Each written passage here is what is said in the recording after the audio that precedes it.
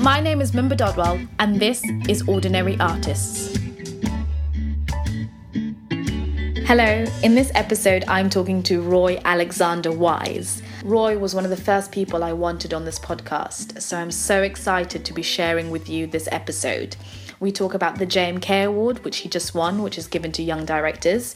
We talk about the Royal Court and Tottenham. And we talk about his experiences as a director and how he got to where he is.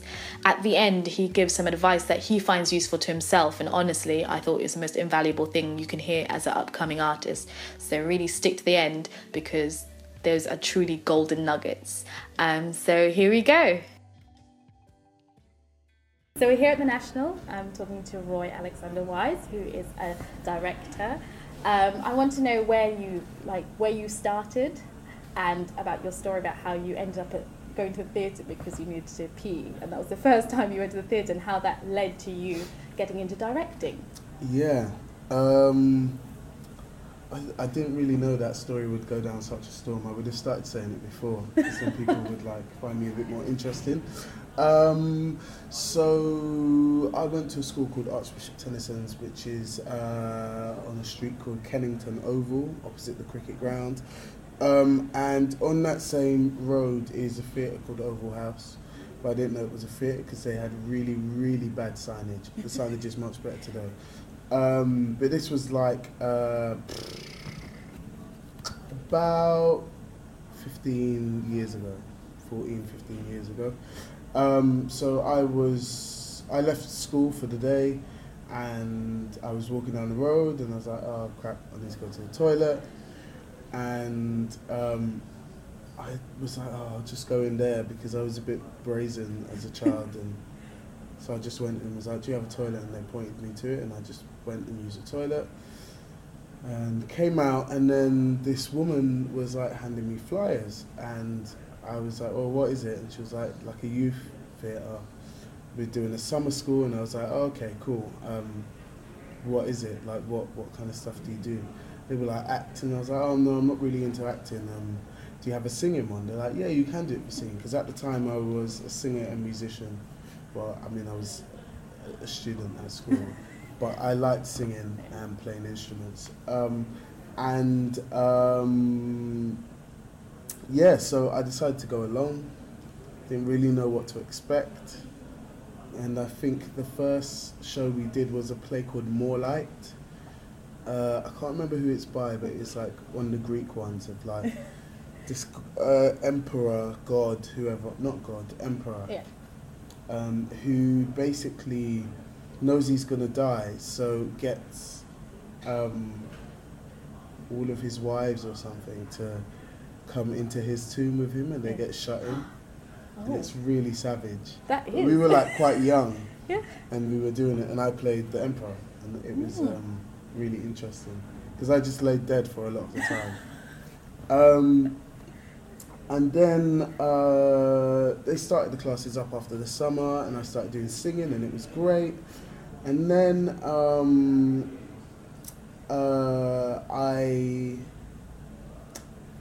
I kind of experienced a bit of a personal tragedy with a loss of a very close family member. And literally, as it happened, the only place that I could go after that was the theatre. So I didn't really go to school or anything. I just kept going to Oval House and just hanging out there. And then the head of Youth Arts at the time, Nikolai Labari, who is now doing some amazing work at the Lyric in Hammersmith, he asked me to basically read an audition for the part of a character called Jim in a play called Chat Room by Enda Walsh, which was part of the National Theatre Connections plays for that year. And so I did, and I was like, okay, what the hell? And I was in this play, and I mean, it was great, but it was horrific because at the same time, because I was enjoying myself, doing it and forgetting who I was, but then it was just really hard to switch off. And the play was quite, it was quite adult in its themes. I was playing a character who was incredibly vulnerable and who went online to declare that he was going to commit suicide. Do you know the play? Yes. It's a sick play. Yeah. It's so Definitely good. heard about it, yeah. And so like a lot of it is so funny, but the humour's so dark, and then you're like, no, but this kid actually might be on the verge of doing something. And I wasn't on the verge of like doing anything in my real life, but it was just a very kind of delicate and vulnerable place to be. Yeah, after experiencing what you experienced. Yeah, exactly. And then we did the performance, and Enda Walsh came and watched it, and that's nice. Which was really cool. And we were the first group to perform it, and it was like an amazing production. And every night,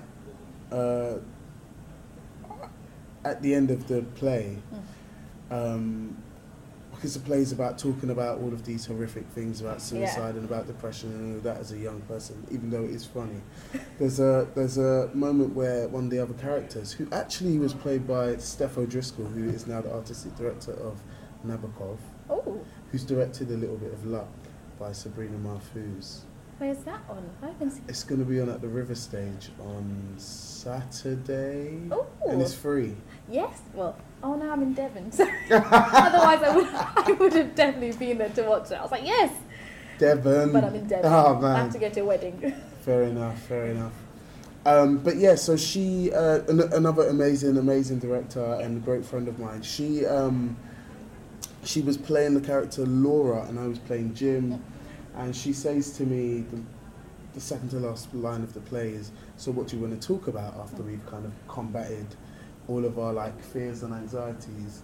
And the last line of the play is bunny rabbits, and it has nothing to do with anything, which is like the amazing thing. And it's childlike and it's innocent and it's kind of reclaiming that sense of like play and nonsense, and I just found it really reflected me and where I needed to be at the end of each day, because I was experiencing a lot and the character was as well, and there was something about understanding that children need to be allowed back into that like I don't know, just that kind of like element of play as a child and innocence, so it was like hugely instrumental in terms of like me deciding to like do theatre as a full-time job. But I just kind of didn't really leave the theatre building. That's what happened. From that moment, you just stayed. I just kind of stayed there. I mean, I've definitely had showers in there. Yeah, absolutely. I was also going to say, I saw you mentioned the Lyric Hammersmith, and you've worked at the Old Vic and also the Royal Court, so you've been at a lot of different theatres, and which led to the JMK Award. How was that, winning that for you? And tell us a bit about it.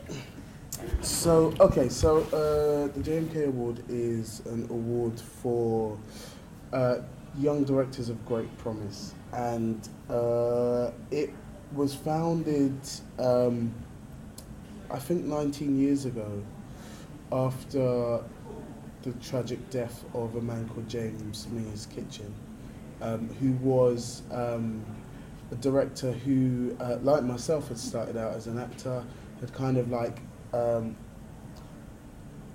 he'd kind of like made some work that had classic work specifically, so productions of classic texts. He had like done productions of classic texts which had like gathered a lot of interest, and then he very, very suddenly passed away. And so the JMK Trust was set up in order to give directors under the age of 30 an opportunity, I guess, to have a production in an established theatre venue, fully supported. And I mean, like, the list of people that have won it is just kind of incredible. It's like people like Polly Finlay, Thea Sharrock, who did The Bodyguard. I didn't even know that. She directed The Bodyguard. I saw that, actually. And lots of TV stuff. Who else? Mark Rosenblatt, Joe Hill Gibbons, Natalie Abrahami, Sam Pritchard, Kate Hewitt, lots of people who I really, really respect. And I, coming from a kind of working class background, I know that I know and I've experienced the hardship of like trying to be an artist. And what it means in terms of money, especially as a director, like you want to get some actor to come and do your show at this tiny black box in some Muku village somewhere. And so you take them to some hotel lobby and buy them coffee that costs more than your lunch. And you know, it's not a cheap lifestyle. Yeah. And of course there are like cheaper ways to go about it and much easier, simpler ways to go about it. But generally, like in terms of the fees that you get paid generally as a director, as a young director, having to do profit shares, having to put your own money into productions in order to kind of get things up and running, it's a really, really, really tough road to kind of like journey. And so I've always just known I need some kind of grace from God in order to like continue doing this, because I'd been like really, really struggling. And I guess the JMK Award has been something that's been on my radar for years. And I've looked at it and gone, I want to do that, I want to do that. And then, as I kind of got a bit older and more politicized, I started realizing that also another thing is that there haven't actually been any black winners. So for me, it also then became a thing of breaking that cycle and like whether it was me or someone else, like, you know, there were other directors that I know, like Ola Inns, like Ricky Henry, like Jade Lewis, who I've tried to have conversations with and say, you know, like someone's got to, I can't believe it, you know. And so I'm like obviously quite happy that it's me. But like it's a lot of hard work. Like the process of it is a lot of hard work. You've got to choose a play. You've got to say in writing why you want to do it, why it's important to you, why it's relevant now, why it's relevant to the theatre that it's at, which is, you know, all stuff that you should think about. But for me, I've always been a very kind of like tactile, active person, and even though I know that I am capable of like communicating through writing, I've always found it quite a tricky thing to really like believe I'm good at. Because I don't come from a very academic background. Like my parents didn't go to university. I kind of went to university. I went to drama school, which was kind of my excuse. Like it was my way of like going to university without actually having to go to university, because otherwise I would have been kicked out of my house. Your parents really wanted you to go to university? I had to do something at that stage. So they just weren't having it. So drama school was like my way of going to uni without going to uni. But it was you went to Rose Bruford. Which was I mean, it was great. It was tough. Drama schools, I mean, we can talk about this another day. Drama schools are like sanctuaries and yet hellholes at the same time. But we can talk about that another time. But yeah, so I guess you've got to really sell yourself through words, and because I'm not like kind of like in a way like a lot of other JMK winners from like, you know, Warwick or Cambridge, or, you know, I'm not like well studied in terms of like literacy, etc., and English. I kind of but I think found that quite tough, I guess. But I think that's, well, it's not necessarily a good or bad thing, because it's quite good for I think it's quite good for the industry, and I enjoy literature, like plays that are quite academic, but at the same time sometimes I just want to watch like a play which is written like we speak. I don't want to be watching a play but I don't speak like that, nor do my friends or people in the street. And absolutely. To have that represented and just have everyone included, it's nice. Yeah, absolutely. But and the thing that I really respect about the JMK Trust is that they kind of like they host a lot of sessions to kind of demystify it as well, to kind of open it up to people and go, it's not about like being a very particular type of person. It's about how you communicate yourself. And so I found that I could be much simpler in the way that I wrote things down.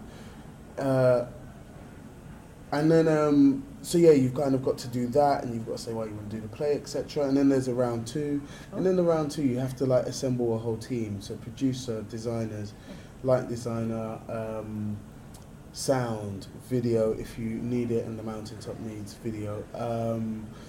What else?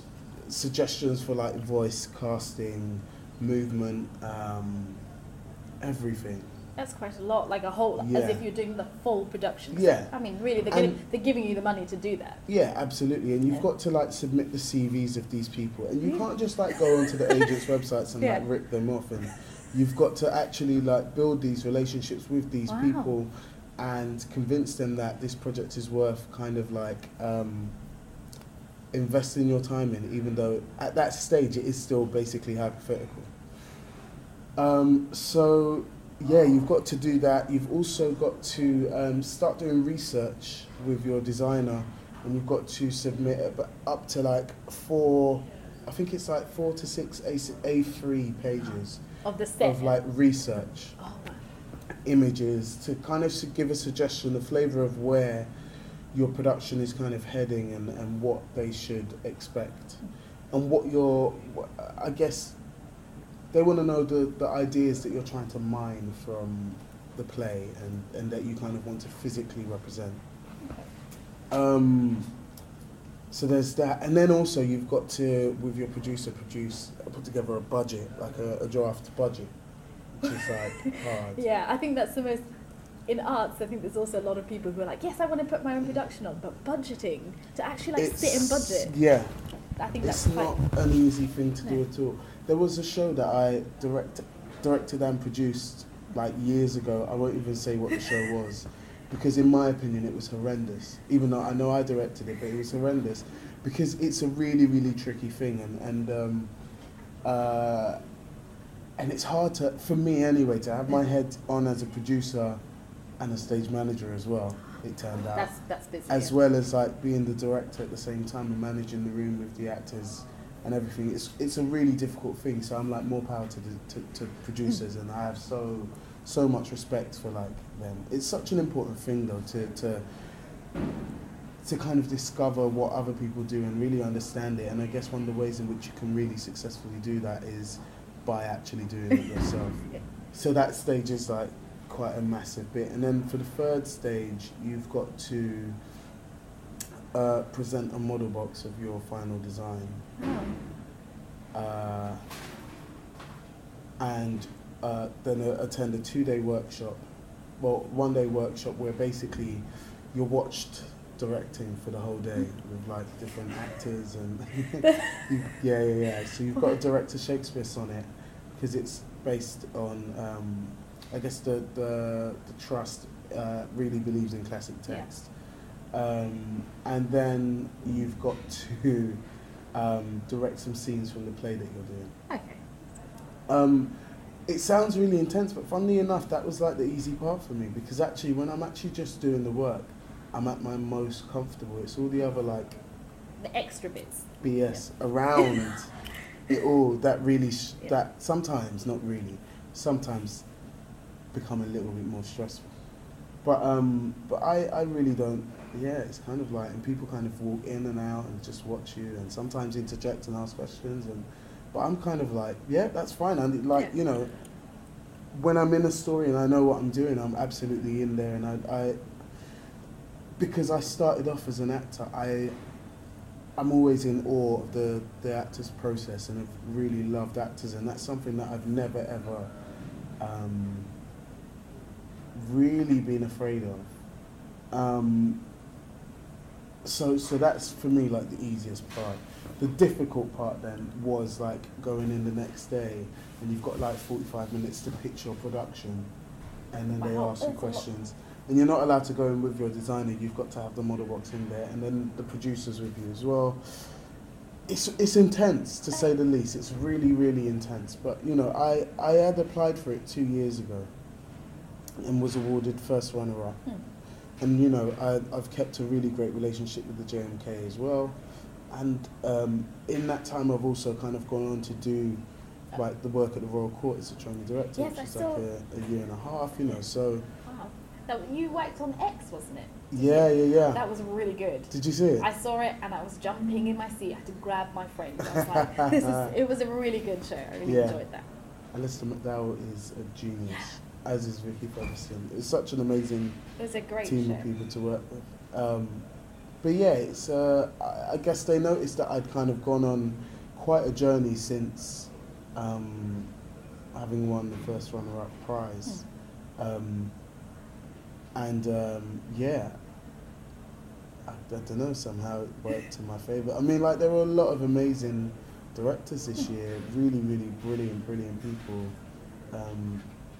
whose work I've seen, some of them, and whose names have kind of popped up on my radar a lot. So it was like quite tough, and you get to know each other, but it's really nice because at the same time you realise how different you are to one another, and at the announcement events you kind of see each other's model boxes, or like when you're pitching, on the days that you pitch, like everyone's kind of there with their model box, and you kind of get to see the different, a sense of the kind of work that each person's interested in and what they want to do with their plays, etc. And it's nice that you said they were also different. That's quite encouraging. I mean, at least then it's not it kind of gives, I don't know, it's nice to hear that there's lots of different shows coming out, because absolutely, I mean, I must admit, in the last few years all the shows have been quite like such a variety of things from all the different theatres in London. You're not seeing the same Shakespeare being done. Absolutely.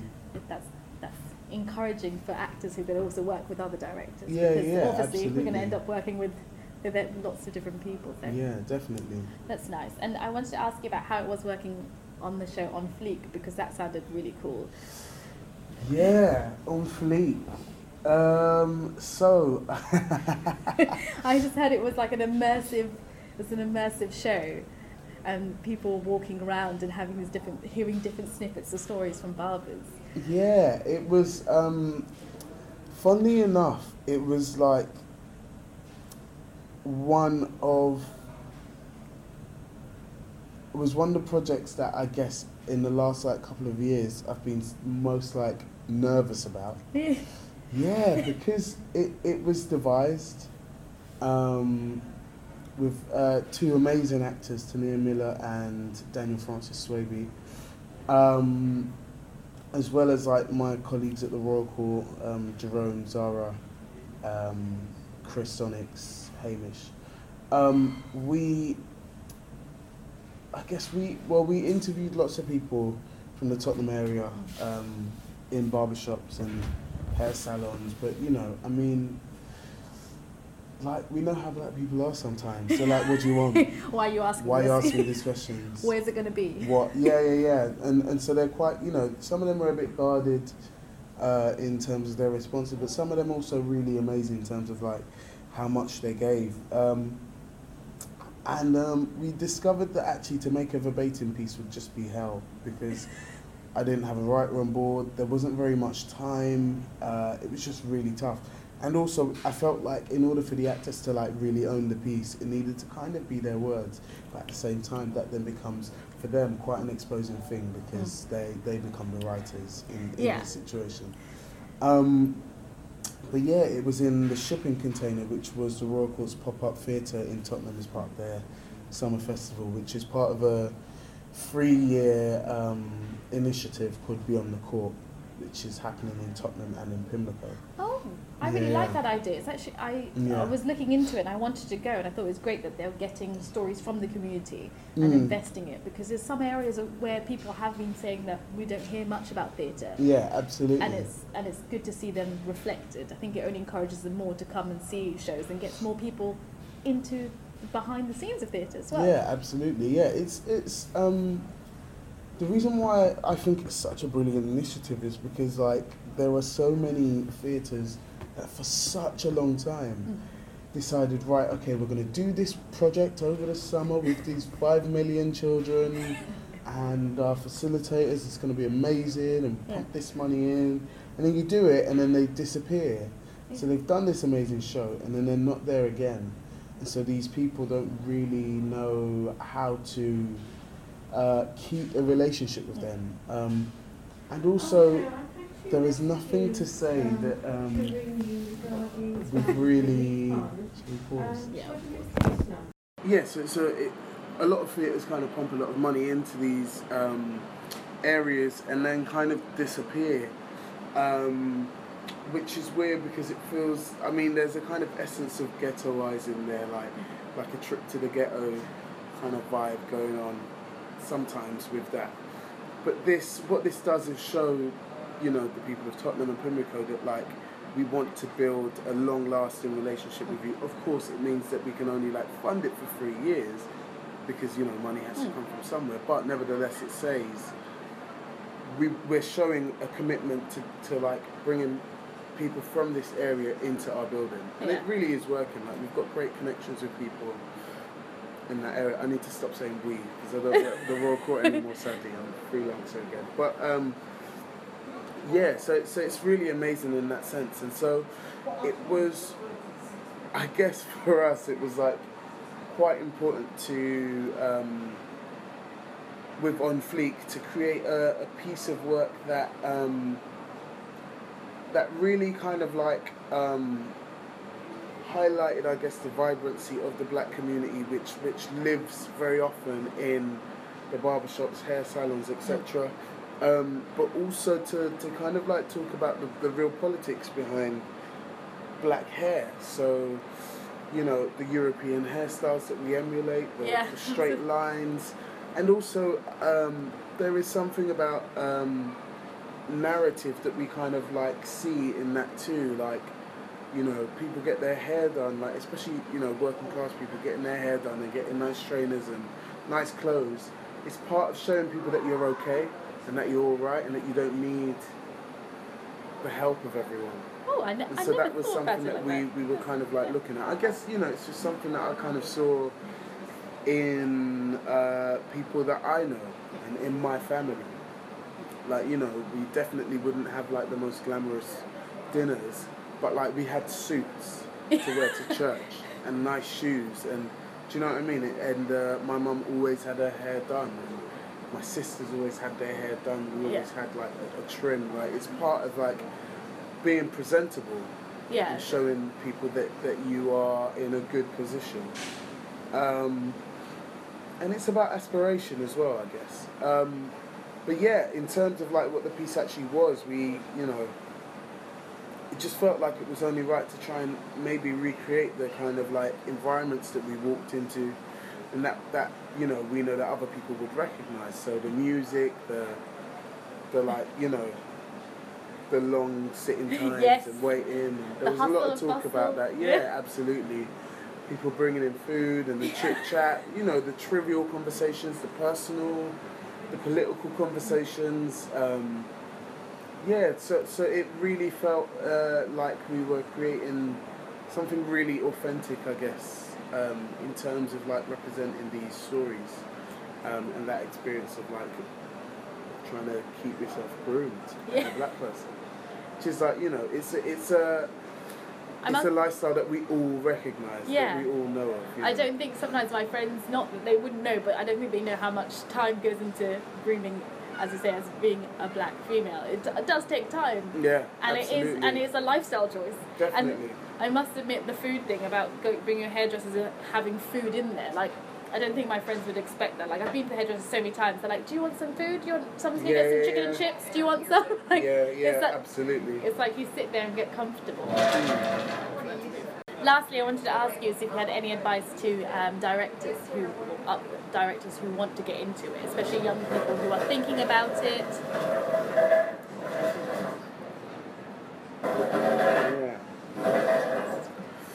Yeah, in 1 second. So basically there's a woman dragging a table and chair for her and her partner. And now she's talking really loudly. But I'm going to speak over her. Advice. Oh God. Advice for aspiring directors.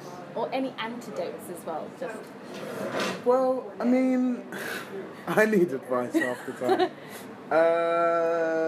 Okay. So, can I say the things that I found really useful? Yeah.